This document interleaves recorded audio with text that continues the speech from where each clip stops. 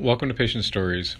My name is Dr. Bertrand Liang, and these are tales about some remarkable people whom I've met through the opportunity of being a physician. A man's got to do what a man's got to do. Mr. G and his wife came to see me in my neurology clinic because of seizures. However, when they arrived, and almost before I could even sit down, the patient's wife began telling me the story of her husband, who, though quiet, had a serene, almost bemused look on his face. Mrs. G noted that while they were in clinic because he had had a seizure, they knew I was a neuro-oncologist, and that the reason for the seizure was that the patient had a glioblastoma, that is, a very malignant brain tumor, and that they needed advice about this, the management, and the types of things to expect. Then, surprisingly, Mr. G laughed and noted, "Sorry for my wife. She's too worried about these things. We can give you some time to catch your breath to start." I nodded, thanked the patient's wife for the overview, and then asked Mr. G if he had anything else to add to the history that Mrs. G had articulated. "The surgeon said that he took out most of the cancer," said Mr. G calmly. "He told me it was in the place in my brain on the right side that he could get most of it. So I'm feeling very fortunate about that.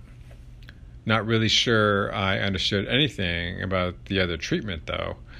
The radiation is pretty simple. Lie down for a minute, get zapped, then get up and go. The pills, just not sure what that's all about."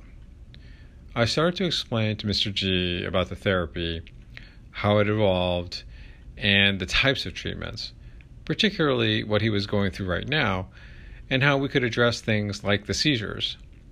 Mrs. G spoke up. "The oncologist, he didn't really say anything, and you've told us more than he said what to expect." I noted that as a neuro-oncology specialist, I was used to answering these kinds of questions about the therapy and providing the overview. "But what do all these tests mean?" asked Mrs. G, thrusting over a handful of papers towards me. I tried to scan through the paperwork, which showed things like blood counts, results of MRI scans, and other things, until I saw two other pathology reports, which showed the results of molecular tests. My heart sank as I noted that, at least by the reports enclosed, his prognosis was particularly grim, and that more than likely he was not going to respond either to the radiation nor to the chemotherapy being administered, although these were the standard of care. "Has your oncologist talked to you about any of these tests or clinical trials in general?" I asked, deferring questions about the paperwork, at least initially.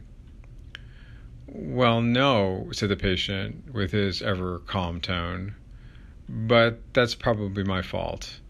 I told him that we were retiring and that we were planning to move to Washington State, where my daughter and my son live." I acknowledged the statement and tried to ascertain what to articulate to the patient and his wife about the results. Well, has your oncologist specifically talked to you about these results?" And I pointed to the piles of papers in my hand, particularly the two pathology reports. "No, he hasn't," said Mrs. G. "I had to ask for these. We got them about a month ago. But I know his blood counts had to be high enough to get his chemotherapy pills. That's when the office told me it was okay for him to start again." I sighed slightly, knowing what the next step was going to be that I had to take. "Mr. G and Mrs. G, I think you should really know something about the results of the tests you've provided me, and thanks for doing so. I really think you should think about a clinical trial. Your results show that the tumor is especially malignant, and the current therapy is not likely to be particularly effective. I know this may be a shock, but you should know this as you're going forward with treatment." Both Mr. and Mrs. G were silent for a moment, and then Mr. G spoke. "Well, I don't really think we need to rush into things. My surgeon thought he'd gotten most of the tumor. The radiation doctor said he was treating the area with a maximum dose, and we're getting chemotherapy at the same time. I mean, it's all pretty intense. Then Mrs. G spoke in a hurried tone. I knew we didn't have all of the story. We have to do something more. Lars here never gets riled. He's been an air traffic controller for about 25 years, so he's used to multitasking under a stressful environment. So, doctor, what do you recommend? I then articulated the various types of trials and the resources from the American Brain Tumor Association. This was my usual in my oncology clinic that would be provided to patients. I was at a loss to understand the communication disconnect, but perhaps this was something due to the stresses of the situation that had been missed by the patient and his wife. Mrs. G then handed me copies of the clinic notes downloaded from the electronic medical record. I noted no discussion about the results from the medical oncologist, just the diagnosis that the standard of care was a given specific kind of chemotherapy, and follow-up was after each cycle was performed. The neuroconsult was in there from the nurse in the oncology clinic, as was the okay to start the chemotherapy, again after noting the blood counts. I concluded that this was certainly a hands-off approach, and I assumed that the patient and his wife needed more in-depth discussion. When are you moving to Washington? And where? I asked, finishing my review of the notes. In a few months. Being retired, we can pretty much do it any time, noted the patient. Thinking out loud, I noted that I did know doctors up in Seattle as well, and that I would be happy to refer the patient for further discussions, and that they were doing clinical studies up there. Well, we'll be just outside of there, mused the patient's wife, with a hint of relief. We could definitely move there early. I was about to say that that was great, and I could put in a call pretty quickly to get the patient seen, when Mr. G said, maybe we should just finish up what we're doing here for now, and then see how it goes, and looked first at me, then his wife, and we should probably talk to my oncologist when I see him next month. Mrs. G then started speaking, noting what I'd said about his pathology results, that I could get him into Seattle, that there was a need for more options, and the like.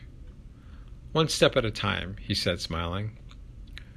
I tried to get Mr. G to think more aggressively about his tumor, and did note that I, nor anyone else, was going to be able to cure it. I tried to provide data from other studies showing some benefits. I finally just came out and told him the median survival of patients who had this kind of tumor and the accompanying molecular markers. To all of this, he maintained his calm and unhurried demeanor, which was both admirable and frustrating at the same time. I acquiesced the patient's wish to hold off until after he'd seen his oncologist to make a determination of what to do next, rather than continue to pursue my recommendation. We addressed his seizures, which were very straightforward, and scheduled him for an appointment after he'd seen his oncologist. I never saw Mr. G again. His wife left me a message to call her several months later. Apparently, at the time of finishing his radiation and combination chemotherapy, he had a massive recurrence, which spread across to the other side of his brain.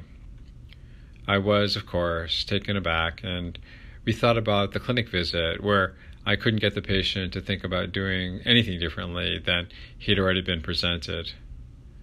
While I realized this was his choice, I couldn't help regretting that I was unable to convince him to see someone else up in Seattle that might have given him other options and potentially time. Mrs. G, while sad, was philosophic. That was just his way of coping. He was always like that. And you know what his last words were to me? He told me he loved me, and then, a man's got to do what a man's got to do. That was it, and that's what he did. I thanked her for reaching out, and we hung up. And I realized that Mr. G had already been at peace with all of his choices. He'd made his decision, lived and died with them. So what a fitting set of words for his departure from this life. Thank you very much for joining me for Patient Stories. Be happy, be healthy, and find peace.